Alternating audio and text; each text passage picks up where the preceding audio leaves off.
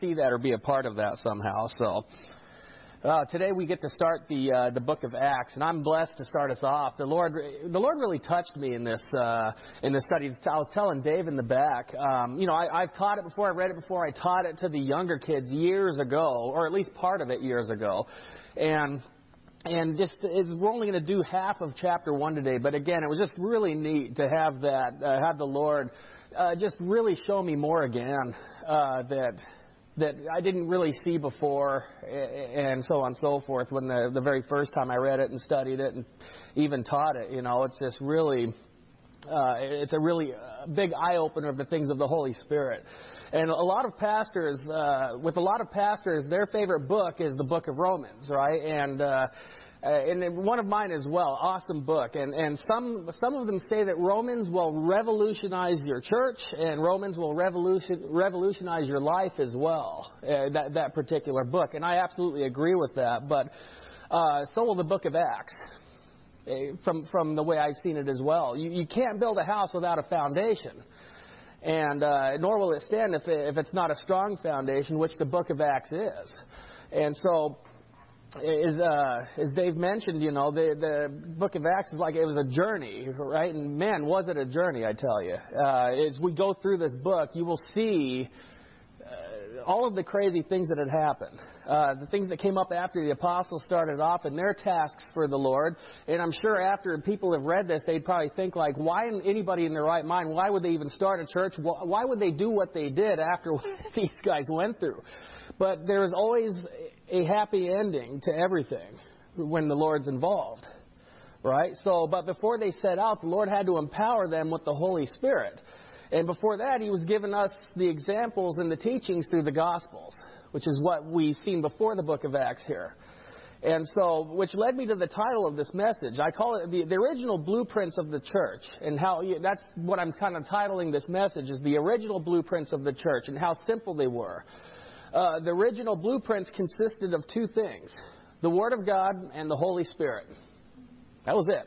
That's what the two original blueprints consisted of in regards to when the church started in the book of Acts. And we're going to see that pretty much in chapter 1 and 2, where we're really going to see that. But what is neat is the church spread over the years, and over time, I have been really hearing a lot that's been going on in places like India, of all places. You never think that place would be so strong in Christianity, but it really is. I've been blown away to hear the stories from people that have gone over there and from other pastors that actually have churches over there, and Indian pastors as well, how strong they are in the Lord. And there was a pastor who was invited to a church over there. You're probably looking at the back screen here, and I'll get to that in just a minute of where that came from. There was a pastor that was invited to speak at a church over there. And the pastor of that church told him, he's just like, look, these people walk to church for miles and miles each week to come here. So I don't want you to give some 30, 45-minute message. They walk here for miles to hear the Word of God and to fellowship with God and one another. So I don't want to hear some watered down 30-minute. Okay, I'll do my best, right? So it was funny. He says he probably went on for an hour, and then as he started to walk away, he's standing there like this. Get back out there, right? He went for an hour and he just shakes his head. Nope, you are not done. You get back out there and keep going, right? I mean, he said that they walked for miles, right? And how lucky we are here in the States. When I look at the people there. And what they're doing in order to get to church, it's really mind-blowing. And then afterwards he said, which came to this, was he said that some of the pastors he were talking to said they were bragging about the number of people in their churches. Oh, we have this many people in our churches, and we have this many ministries, and so on and so forth. And then another member of the church, who I think was one of the missionaries, comes and puts his arms around the two guys, and he says, brothers, why don't we stop going to be a church out of the book of Numbers and start being a church out of the book of Acts? And to that led to complete silence between the two. And that's where I kind of put that up on the board, because I thought, or on the screen, because, man, that's exactly what it was in regards to the book of Acts. And so that always stuck in me, what was said, right? What was said to those guys stuck into me, it reminded me of quality over quantity. It always reminded me over quality over quantity. And there was Mimi sent me something on her Facebook. It was a saying from an English evangelist named Leonard Ravenhill. She sent it to me on my phone, and it was on her Facebook. I'll read it real quick to you. He said, I'd rather have 10 people that want God than 10,000 people who want to play church. I want to see the glory of God come so our young people don't have to be told to go to church. They desire to go. And that was it. And how true is that? That the desire to go is what's necessary. And this gentleman here went to be with the Lord in 1994, so he'd been an evangelist for many, many years. Short and sweet what he said. So I pray for the continual growing of the Lord within our youth, within us in our ages. You know, no matter how old we are, how young we are, the growth never stops. Our relationship never stops. So I'd like to hope and think that through the book of Acts, we'll get to see just again going back to the basics. You know, going back to looking at how the original foundation was built in order to really build the house of God. So let's open up. I want to open up in prayer real quick. Father, I just want to thank you, Lord, again. Just want to thank you for all here. Lord, may you just continue to bless us. May you show us, Lord. May we just be children, Lord, that again pleases you. May your Holy Spirit come amongst us, Lord, and may we just be filled with you and your Spirit, Lord, through all things. And may you complete in us all things missing in our lives and in our hearts, Lord. In Jesus' name we pray. Amen. So, all right. So here we have, right here in chapter 1, Christ is still with them for a little longer. I'm going to start us off in verse 1 through 3. He says, Luke, this is the author Luke, he says, in my former book, Theophilus, I wrote about all that Jesus began to do and teach, until the day he was taken up to heaven after giving instructions through the Holy Spirit to the apostles he had chosen. After his suffering, he showed himself to these men and gave many convincing proofs that he was alive. He appeared to them over a period of 40 days and spoke about the kingdom of God. So I'm going to stop right there. So at this time, we're seeing the book of Acts by Luke. And he's writing to this guy by the name of Theophilus. Now, we don't really know who he was. There wasn't any background of the guy. A lot of some church historians believe that this Theophilus guy was somebody that Luke used to be a slave to, possibly, that he was a personal physician to, because as we know, Luke was a physician. So a lot of, according to church history, they were saying that Luke was possibly the personal physician of this particular guy. But I don't know much about him. The only thing I know about him that I like is his name, Theophilus, which means lover of God. That's what his name means in the Greek, lover of God. So what we know from the gospel was that Christ had died on the cross, and then he had come back 3 days later and appeared to everyone right back in normal form, except for the holes in his hands and in the wound on his side. As he had to prove to Thomas of who he was when Thomas was doubting that it can't be him. Right, as you look at him back into perfect form after what he went through, and he had to tell Thomas, go ahead and put your finger in the holes of my hands, and he did. And after that, Thomas decided to, well, you are who you said you are. It wasn't enough that he was able to walk through the wall after he did that. I don't know. I don't get how people do that. You know, I think if we seen him walk through the wall, that would have been it right there. But how stubborn people can be, you know, when it comes to the believing in the Lord. And so, again, Christ said, now that let's see here, I'm losing my place. What I love about the Lord is while he was up on the cross, his last words were, it is finished. That was the last thing he said while he was up on the cross, that it is finished. And the mission was accomplished. John 3:16 came to life. For God so loved the world that he gave his only begotten Son, that whoever believes in him should not perish, but have everlasting life. Right? And that's exactly what he did. Again, as Christ said, it was finished. It was. The main accomplishment was done, but he always seems to be the gift that keeps on giving. The Lord Jesus Christ. He did not stop there. Right? He returns and stays with them for 40 more days after he had risen. After his third day, he comes back and he's hanging out with them for another 40 days. And so with continual instructions and made himself known to many that he was back. And again, see, God knows the hearts of skeptic people. He knows the hearts and minds of skeptic people. And I love how he proves to the existence of Christ and to other people and how he did things. And I want to turn real quick. Turn with me to 1 Corinthians chapter 15. Paul gives an illustration here on the amount of people that actually witnessed Christ after his coming back. 1 Corinthians chapter 15, verse 3 through 11, it says, "For what I received I passed on to you as of first importance, that Christ died for our sins according to the Scriptures, that he was buried, that he was raised on the third day according to the Scriptures, and that he appeared to Peter and then to the 12.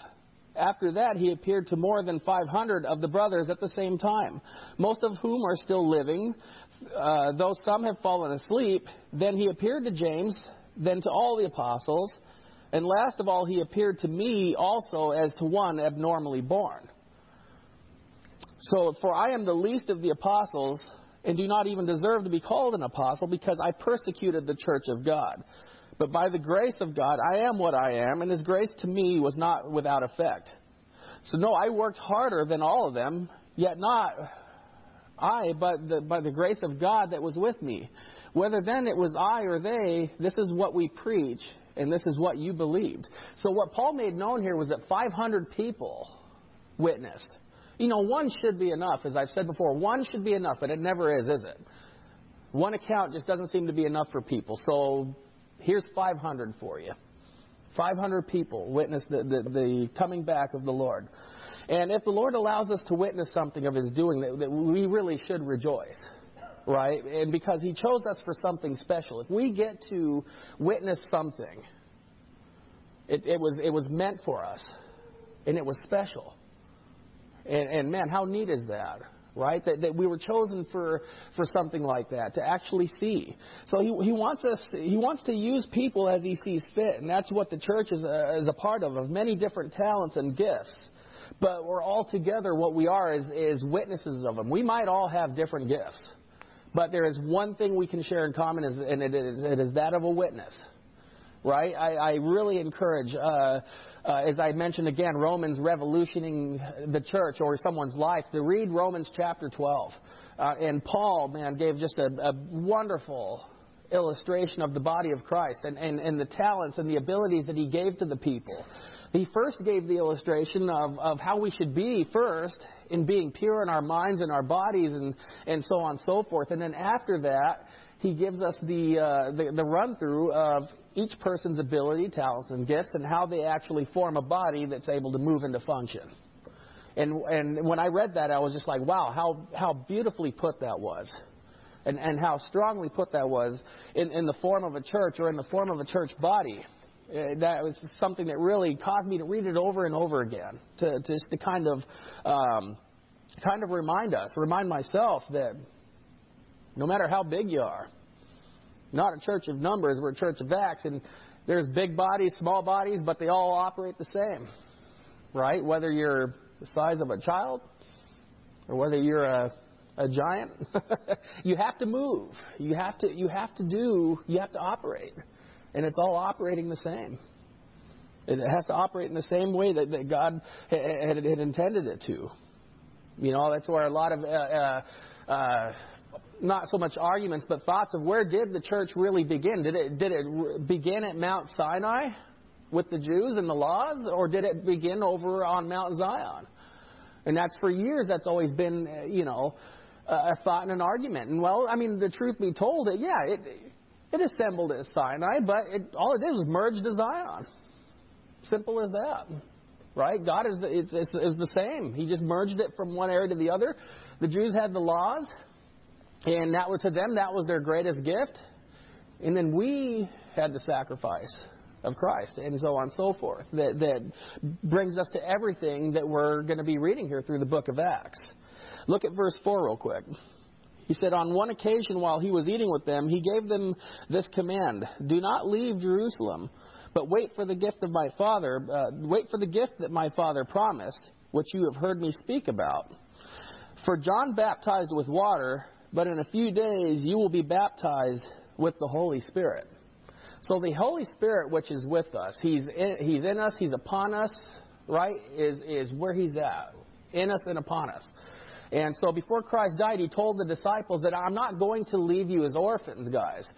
I'm sending one that will be with you and one that will guide you. And now the very first thing that Christ did when He appeared to them, if anyone remembers, when He came back to them, He says, peace be with you. And then the interesting thing was He blew on them. He blew on all of them as they were there, and they're probably thinking, like, what is this? Right? And He says, I give you the Holy Spirit. He blew the Holy Spirit into them. And then the last time I taught, I mentioned, I remember this, when we were in the book of Jonah, I mentioned the Hebrew word for the word spirit, which is ruah. And the amazing thing for the Greek, it's pneuma, which means the same exact thing, which means breath or wind, which is what is translated. Spirit means breath or wind in both languages. So there you have it. As Christ breathed His breath, the Holy Spirit, right onto them. Perfect illustration of how the languages and how it was put together says. And that's what I meant also, that Christ, He's the gift that keeps on giving. He brought the Holy Spirit with Him as He said He would. He gave them the Holy Spirit. Now He told the disciples, now I want you to hang out in Jerusalem. Don't go running off just yet. In chapter 2, we will see what happens in its entirety. But basically, they're waiting for about 10 days is what it is. He didn't give them a time, but what it comes down to is they waited 10 days there. And then He showed. It was after that, throughout the years, that we've seen the attributes of the Holy Spirit. Right? That we've really seen the attributes. And we can see that what He does. What does the Holy Spirit do? Right? And if I asked people in their outlooks and from their experiences, what does the Holy Spirit do?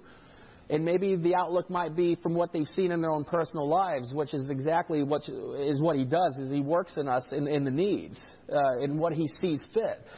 We can see that He teaches, He guides, He speaks, He enlightens, He commands, He intercedes, He sends people, He comforts, as I might have mentioned, He comforts, He works. He works, and His ministry is never ending. And that's only a handful of the things that the Holy Spirit, I'm sure I left out much more. But these are, these are a few of the things that the Holy Spirit that we know through the Bible does. Right?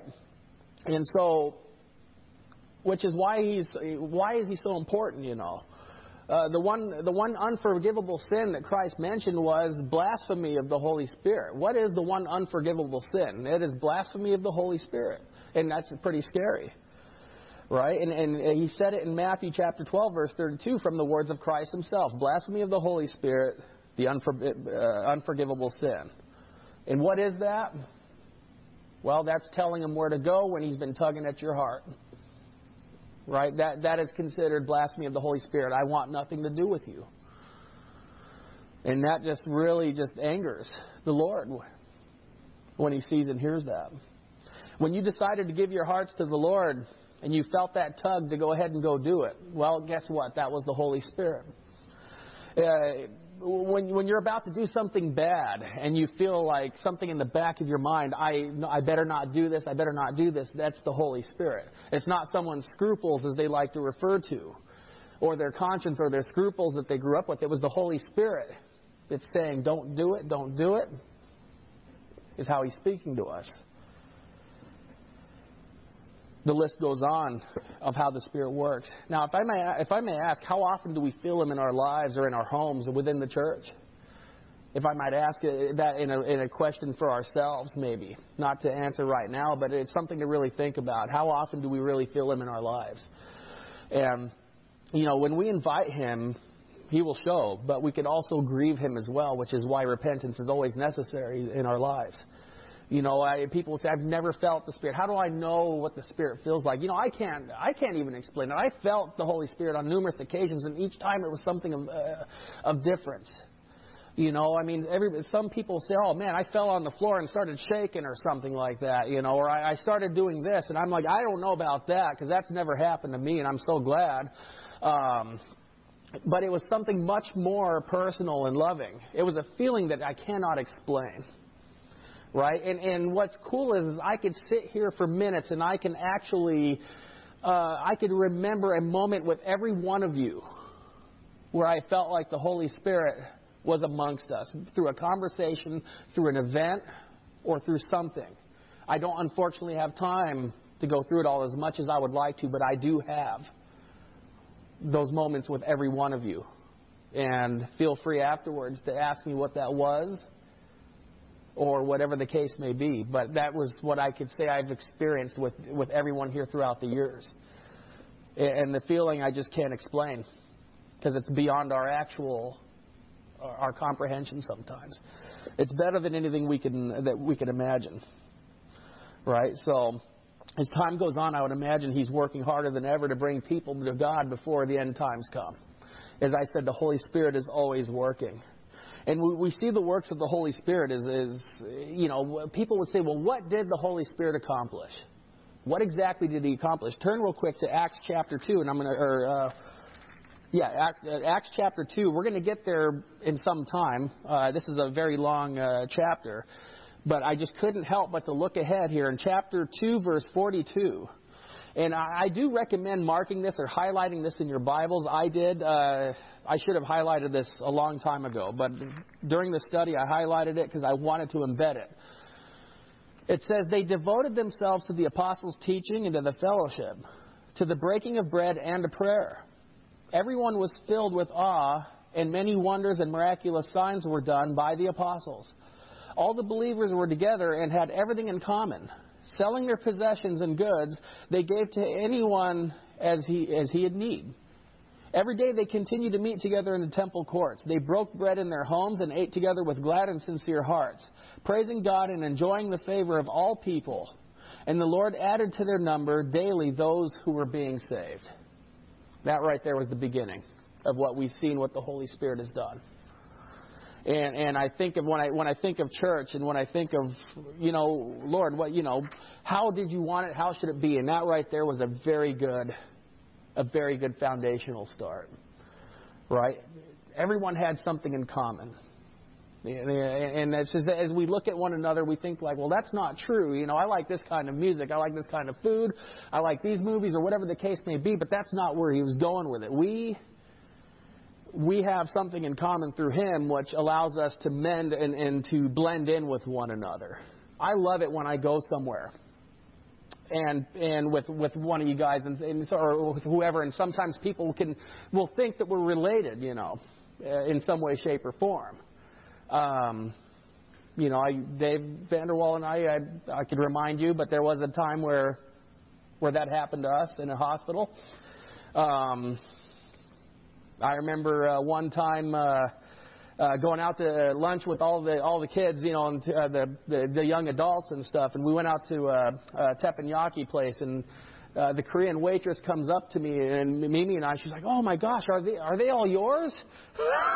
There was like 7 kids there, and all these different age groups, and I thought to myself, I thought how cool is that she actually thought that we were related.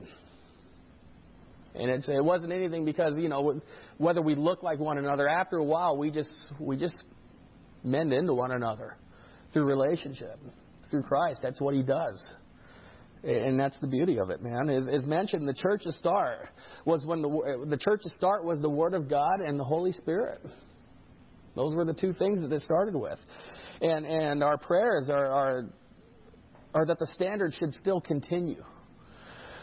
Turn with me one more time again. I want to go to Ephesians chapter 4, because Paul said something very enlightening as well. Ephesians chapter 4, in verse 3. He says, "Make every effort to keep the unity of the Spirit through the bond of peace. There is one body and one Spirit, just as you were called to one hope when you were called. One Lord, one faith, one baptism. One God and Father of all, who is over all and through all and in all. But to each one of us, the grace has been given as Christ apportioned it." This is why it says, when He ascended on high, He led captives in His train, and gave gifts to many men. So to follow the path of the Spirit, we'll be pleasing to God, is what it comes down to. By following the path of the Spirit is what's pleasing to God. So which is, again, the importance of the book of Acts, is we're seeing that. You know, you think you think baptism of water, you know, and a lot of people have argued, well, it's the only way we're going to be saved is through the baptism of water. Well, here's the interesting thing. There's that old saying that blood is thicker than water. And it was the blood of Christ that saved us. The water is just icing on the cake. Right? That's what it comes down to. Blood is definitely thicker than water, and the blood of Christ is even thicker than everyone else's blood as far as I'm concerned. And the water was again, all that was a recognition of our past life. Not a recognition of it, but getting rid of it, if you will. Right? And recognizing ourselves with Christ. But it was through the blood that He saved us. The baptism, again, to dip and to emerge out of the water and come up. And I love mentioning, whenever I've baptized or seen somebody baptized, do you ever look at the look on their face after they've come up out of the water? You take pictures of a before and after, and there they are being held, and then and then you get that picture of them as they're coming up, and you see like this smile and this new look on their face that just really enlightening, really just bright, and it's just like, man, the baptism of the Holy Spirit outdid anything of that sort as well. He immersed Himself on everyone there, right? And it's, as I thought, man, I was just studying this, and I'm like, do the same thing. Do the same thing with all of us in our houses, in our church. No matter how the number, no matter how big or small, right? I mean, what is that old saying? There's strength in numbers. Okay, well, that's fine. Doesn't say strength in how many numbers, right? That's the key. It doesn't matter, the strength in numbers, because there wasn't many that started out here. There wasn't a whole lot that started out, but they continued to stay strong, right? They just continued. Let's look at verse 6. It said, "So when they met together, they asked Him, 'Lord, are you at this time going to restore the kingdom of Israel?' And He said to them, 'It is not for you to know the times or dates the Father has set by His own authority. But you will receive power when the Holy Spirit comes on you, and you will be my witnesses in Jerusalem, and in all Judea and Samaria, and to the ends of the earth.'" And so as the disciples ask, when are you going to restore the kingdom? We ask that as well. We've been asking that as well for a long time ourselves. And as soon as Israel became its own nation, which was prophecy, that's when, last day, the end days are here. When did that happen? 1947, if I remember correctly? I think it was 1947 is when Israel became its own nation again. That was prophesied back in the book of Revelation. So 1947 or 48, look it up and correct me if I was wrong. There you have it. So as soon as they've seen that, okay, we're living in the last days. We don't know when that is. And Christ reminded these guys here, you are not to know when that is. Right? And so we have many people out there advertising that when the end of the world has come. I don't know how many times I've seen somebody driving around with their vans saying, end of the world is going to come on October 15th, 2000 whatever. And then, well, nothing happens. Oh, let me get that right here. And then they come back on. Actually, it's going to be this day. So keep the money coming. Right? And then that's what they do. That's what they do. And people continue to do it. Christ said it right here. It is not for you to know. Only I know. I'm coming like a thief in the night. So, be ready is what it is.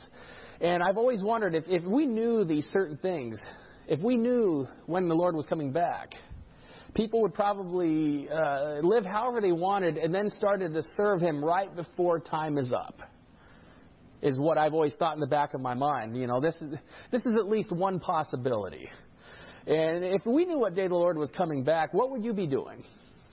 Right? What would you be doing if you knew if the Lord was coming back? If He showed up right now and said, all right, guys, I'm coming back in 1 month on this day, what would you do? You'd probably make everything right. We'd probably serve the Lord as much as possible. Ask yourselves that, I guess, if you knew. if anything. I mean, I've had to ask what will I do? I mean, that would scare me for one. It's like, oh man, I've only got this much time. He doesn't even give us that. He's going to come like that, like I said, faster than a New York second. It's going to come out of nowhere. We won't know. Which really, again, it leads to the one thing that Christ was setting into their hearts, which was faith. That's what he was setting in their hearts, is faith, and simple faith. And faith is what he said, where that many prophecies were given to us to know, but there was never a time. He's given us so many prophecies, but he has never given us a time. Scary, but I kind of see what he's doing here. I see what he's doing. And so what was important was, again, the acts that Christ had commanded them to do. To be witnesses to Judea, Samaria, and to the ends of the earth. So what was important was, again, these things. The quality of time is vital, especially not knowing how much is given. If we knew everything, if we actually knew everything, we wouldn't be relying on the Lord anymore. Right? It's exactly what it would come down to. If we actually knew everything that there was to know, we would not rely on him. That's how Satan fooled Adam and Eve in the garden. If you eat from this tree, you're going to have all the knowledge of God. Oh, really? Okay, well, let's get it. And sure enough, they fell. They fell for it. I don't know if you guys ever met people. You probably dealt with some people over the years. Oh, that guy thinks he knows everything. We've all dealt with those kind of people, I think. And a lot of times those people who have that demeanor don't have a relationship with the Lord. Right? Look at atheistic scientists. Atheistic scientists who have never been up in space, but yet they've been able to create theories and they've been able to create certain things that people actually follow and believe. I pray for, what's his name, Stephen Hawking. As you know, if you've ever seen him, he's confined to a wheelchair. He can't speak. He has to speak through some sort of device. He's an atheist. He's a scientist. He's considered a genius with an IQ of 140-something, which is right there in that high genius level. And yet he was able to write all these books on science, on how all this stuff really happened and created, but yet he's never been up there. He's been confined to a wheelchair, unfortunately. And I feel for him. I pray for him. But I think about it on how many people believe him and never look at the fact that he has never left that chair. But yet he's able to do this. Now you look at science books and you look at the Word of God. The Word of God's never changed. I don't want to ask everybody their ages here on when the last time we were all in school. But why don't we all come together and compare our science books, and we will see that every one of our science books have been updated. Our science books have been updated over a period of years. The Word of God has never been updated, nor should it be. Right? So that's what we're going to see here, again, is the inerrancy of it all. And I look at time. Christ, he spent 3 years with these guys only 3 years, and with them, and as they were younger men, and they lived to be older. And still to this day, we're all waiting on what the apostles asked for. When are you coming to restore?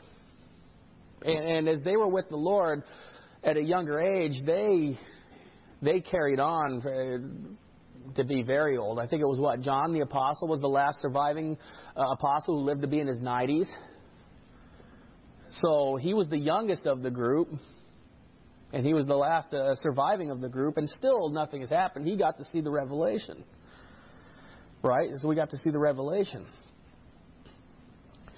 So again, when we see, or when we think of the Holy Spirit, how often do we call upon him? Do we know when he's here? Spurgeon said something really neat. He says that when you go to church, and if you start to look for flaws, you're going to find them. But if you go to church and you seek the Holy Spirit, you'll find him too. And what he said made so much sense. Because what is the hearts when we come to church? How do we walk in when we come to church with our hearts towards the Lord, towards the Spirit? Are we coming to seek the Spirit? Are we coming in thinking like, okay, well, I'm just gonna come because it's the right thing to do? Right? And that's where I've seen the power of the Holy Spirit through the book of Acts, that why the people came and what they were seeking. What's in our heart? Again, what spoke to me a long time ago is what Jesus said, about don't be judging people harshly, because you too will be judged in the same manner that you judged others. Right? And so that's again where the Holy Spirit comes into play, to help us not do that. To help us not do that. Now, granted, I probably give you plenty up here to throw darts at. Yeah, there's plenty of flaws that are visible. And in the back of your mind, you probably could point them all out, and I give you lots to work with. But the key is to have that heart transplant and not look at those things, for myself and others as well. And then to not look at those things. So what do we come in with our hearts, What's that Capital One commercial? What's in your wallet? Well, what's in your heart when we're coming into church to seek the Lord? What's in your mind? The two main operating organs in our body that operate is our minds and our hearts. And the Holy Spirit always aims right at the heart, is what He does. So we have to keep in mind that we are blessed to be able to come here to worship the Lord. As some places around the world have to sneak around to the hidden churches. And the irony is they're praying for us. I don't know if you've heard before, the underground church in China that is not allowed to have church is praying for us here in the United States. North Korea has them. I've heard of people that have gone to the underground churches in Cuba, completely blown away with what they saw, felt, and had with the Holy Spirit. And they're praying for us here in the United States, where we have the freedom to go wherever we want. For now, Lord willing, that it continues. And we have these freedoms. Again, in India, another church pastor over there calls a well-known pastor out here, and he's in tears because he hears about another pastor that had fallen to adultery. And he's literally calling him, asking him why, as he's bawling like a child. And that's what kind of amazed me was the fact that he's just like, he's got to the point in his life to where he's wondering how and why these things happen. And that's only because he must have become so close to the Lord, he's no longer seeing and understanding what's wrong, because people condone what's wrong anymore. I've had conversations where I might go on a tangent about something, and I'll hear someone say, well, that's normal. I'm the wrong person to say that's normal to. I've never really considered myself normal. I don't know what that is. But the thing is, as a child, I had the same demeanor. I grew up in a nasty town 15 miles outside of Los Angeles. And if somebody got shot in a drive-by shooting, my demeanor was, that's normal. But it wasn't until I almost got shot myself at the age of 16 years old. And then my demeanor changed. It's no longer normal. Seeing graffiti on the walls. Oh, well, that's normal. What's a city without a little graffiti on it? That's the mindset that comes into play. That's not a church. That's not being the acts of the Lord. The back of my head hurts because of how many times the Lord has smacked me back there. It's I've got a lot of hand marks on the back of my neck and head, and just what really irks me is that it just took too long. It should have been a long time ago. And so thank you, Lord, for allowing me to be here to be able to feel it still. Some months back I did a study with the young adults in the I think Michael was there for that, weren't you? For the Book of Revelation and the 7 churches.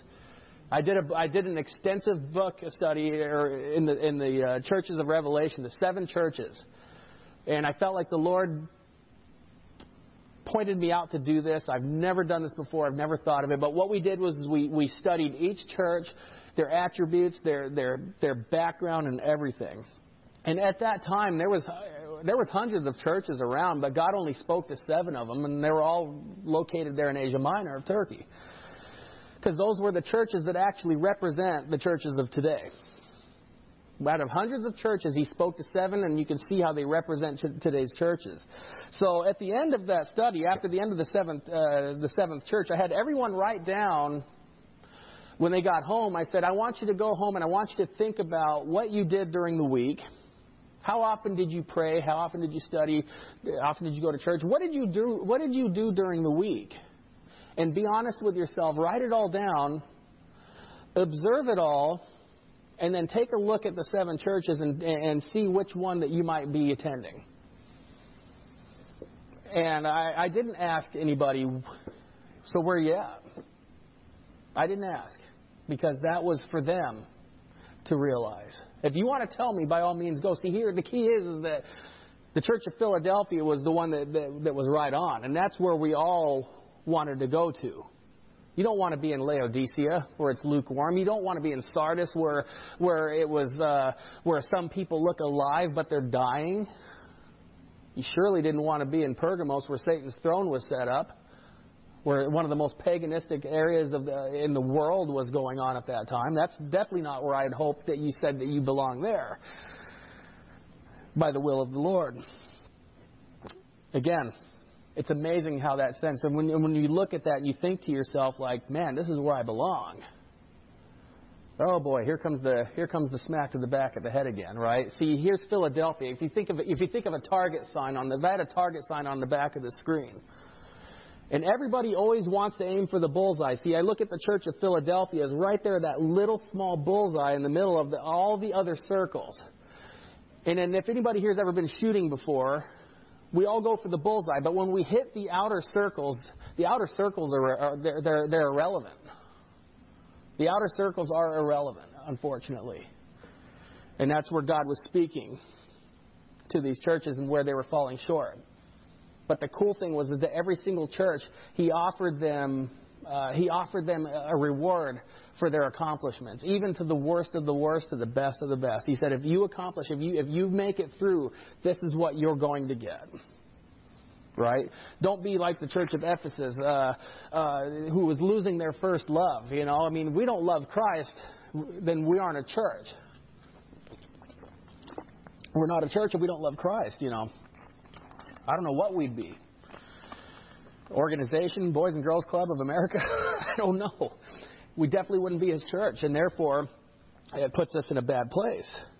Now let's look at what's said here in verse 9. He said, after He said this, He was taken up before their very eyes, and a cloud hid Him from their sight. They were looking intently up into the sky as He was going. And when suddenly 2 men dressed in white stood beside them. Men of Galilee, they said, why do you stand here looking into the sky? This same Jesus who has been taken from you into heaven will come back in the same way you have seen Him go into heaven.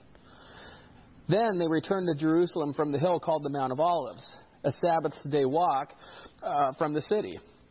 And when they arrived, they went upstairs to the room where they were staying.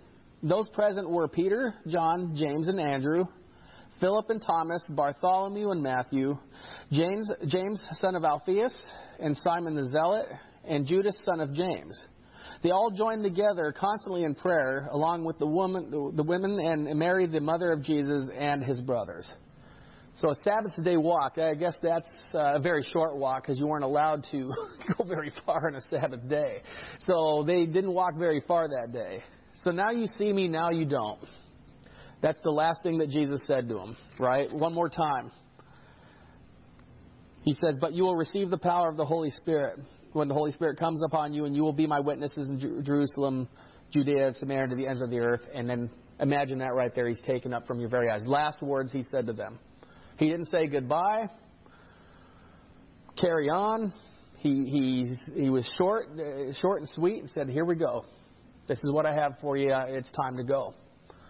Right? And so at this time, they got to see Him off in a glorious departure. Now, Jesus said to them before He was crucified that He would go away, and that would be a good thing, He said. How is that a good thing? I'm going to have us turn real quick to John chapter 16. Just a few pages back from where we're at. And I say this just so that way I read actually the words of Christ and everything that He's saying, because we're seeing all of the things come true. John chapter 16, verse 5. He says, now I am going to Him who sent me, yet none of you asks me, where are you going? Because I have said these things, you are filled with grief. But I tell you the truth, it is for your good that I am going away. Unless I go away, the Counselor will not come to you. But if I go, I will send Him to you. When he comes, he will convict the world of guilt in regard to sin and righteousness and judgment. In regards to sin, because men do not believe in me. In regard to righteousness, because I am going to the Father where you can see me no longer. And in regard to judgment, because the prince of this world now stands condemned. I have much more to say to you, more than you can bear. But when he, the Spirit of truth, comes, he will guide you into all truth. He will not speak on his own. He will speak only what he hears, and he will tell you what is yet to come. He will bring glory to me by taking from what is mine and making it known to you. All that belongs to the Father is mine, and that is why I said the Spirit will take from what is mine and make it known to you. In a little while you will see me no more, and then after a little while you will see me again. Well, we know that's true. We just read it, right? Jesus just said everything that happened came true. But when the angels came back to him, those two men in white were the angels, he gave them a little prophetic vision here that he's coming back. A little insight that he's going to return in the same manner. C.S. Lewis said one time that whenever you go to a play and the author comes on the stage, you know that the play is over. Well, that's exactly what Revelation is as well. When the author of our lives appears onto the stage, you know the play is over. So C.S. Lewis said something that was very, very true. And I also wonder, too, if this was the same vision that Daniel had 500 years before the birth of Christ. I'll read it to you. You don't have to turn there. As Christ ascended through the clouds, Daniel chapter 7:13, he says, "In my vision at night I looked, and there before me was one like a son of man, coming with the clouds of heaven. He approached the Ancient of Days and was led into his presence. He was given authority, glory, and sovereign power. All peoples, all nations, and men of every language worshipped him. His dominion is an everlasting dominion that will not pass away, and his kingdom is one that will never be destroyed." Now that was from the prophet Daniel, 500 years before Christ was even born. Seen him coming into the clouds, just as these guys are watching as well as he's leaving. And so I was just like, man, the Bible, if I remember correctly, has over 300 prophecies of his coming in the Old Testament. Just in the Old Testament. That's a lot. That's quite a bit. And Jesus said, "Blessed are those who have not seen and yet believe." John chapter 20. What's neat to see is that after 2,000 years, people are still coming to the Lord, even though they haven't seen him. It's still happening, thankfully. And it's the work of the Spirit. So do we carry on our relationship with him as he's not standing next to us? You know, that's the question here. Because we can't see him, do we walk with him still? See, as people at times, we have an out of sight, out of mind demeanor about us, you know. And we're always reminded that where Jesus said, "Where two or more are gathered in prayer, I'm in your presence." But do we walk with him? Do we think about the fact that I can't see him, so therefore I don't really talk very much to him. I tended to kind of stray away a little more. You know, we become very reliant on accountability with other people, which is great. You know, but if we can't be accountable to ourselves, how will anybody else ever hold us accountable? You know, and we can't be accountable to the Lord while by ourselves. It serves no purpose. We're not always amongst each other. We're not always amongst people. And so we have to be reliant on him. Right? And so as the Lord left and went into his kingdom, he left us with the task of not just coming to church and then just go home. He wanted us to continue to be a witness after we leave. After we leave this place of meeting, to be a witness continually of wherever we're at. That was the task and the goal here. Right? And so it's amazing what he did. What we need to remember is that, yeah, we can't see him, but there will be a day that will come where we will. We will see him. And verse 14, it says they gathered constantly in prayer. Right? What the Holy Spirit did was not just cause others to believe, but to fall in love with him. A lot of people believe him, but don't love him. And that, too, is another thing, too, that seems to be lacking. As I close, I heard a serious truth about a movement with God. It said a great movement starts with a founder who really knows the Lord Jesus Christ intimately and closely. But do you know what? How movements die? It's when the followers start following the founder. Get that? As that was said, right? A great foundation or a great movement starts with a founder who really knows the Lord. But then again, it dies when the followers start following the founder instead. Look at Ephesus. Right? When Paul told everyone, as soon as I leave, savage wolves are going to come in and take over and scatter your flock. And then in the book of Revelation, he says, I'm going to take your lampstand from you because you've lost your first love. He wasn't kidding. And look at today. There's a lot of movements out there.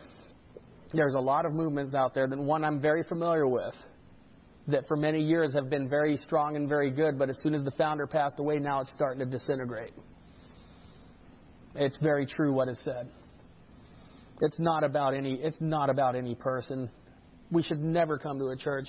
The most strongest of pastors always have said, you should never come to a church because of myself or any other pastor. It's a bad move. I've seen people leave because, so-and-so's leaving, I'm going too. I met a gentleman who he told me he knew a guy who, you guys know who Francis Chan is? Very, very strong Bible teacher from Simi Valley or Silicon Valley in California who started a Cornerstone Church out there. And he told me that, he's like, I had a neighbor of mine that sold his house and sold everything he had just to go over there and go to this guy's church. I don't blame him. He's great. But shortly after he did that, Francis Chan stepped down, and I thought to myself, like, well, gee, now what are you going to do? You know what Francis Chan said? He was like, why did you leave? Why did you leave your baby? He says, I'll tell you why. He goes, because I was hearing too much of the word Francis and not enough of the Holy Spirit, is what he said. And I think to myself that this poor guy, did he stay there? Did he move with the Holy Spirit? Or did he go because of Francis Chan? Interesting. I wish I knew what he did. He asked me before, he's like, have you ever been to church and you ever focused so much just on the pastor as he's speaking? No, I haven't. I haven't. I'm a big fan of a handful of them that are great teachers, but I will never look at them because as soon as you do that, then you find out they fall somewhere down the line. And so it's not what the Lord intended, and that's not what He taught any apostle or pastor to do, is to take the glory from Him. So I pray that we will know the Holy Spirit and we will see Him work in our lives and in our church.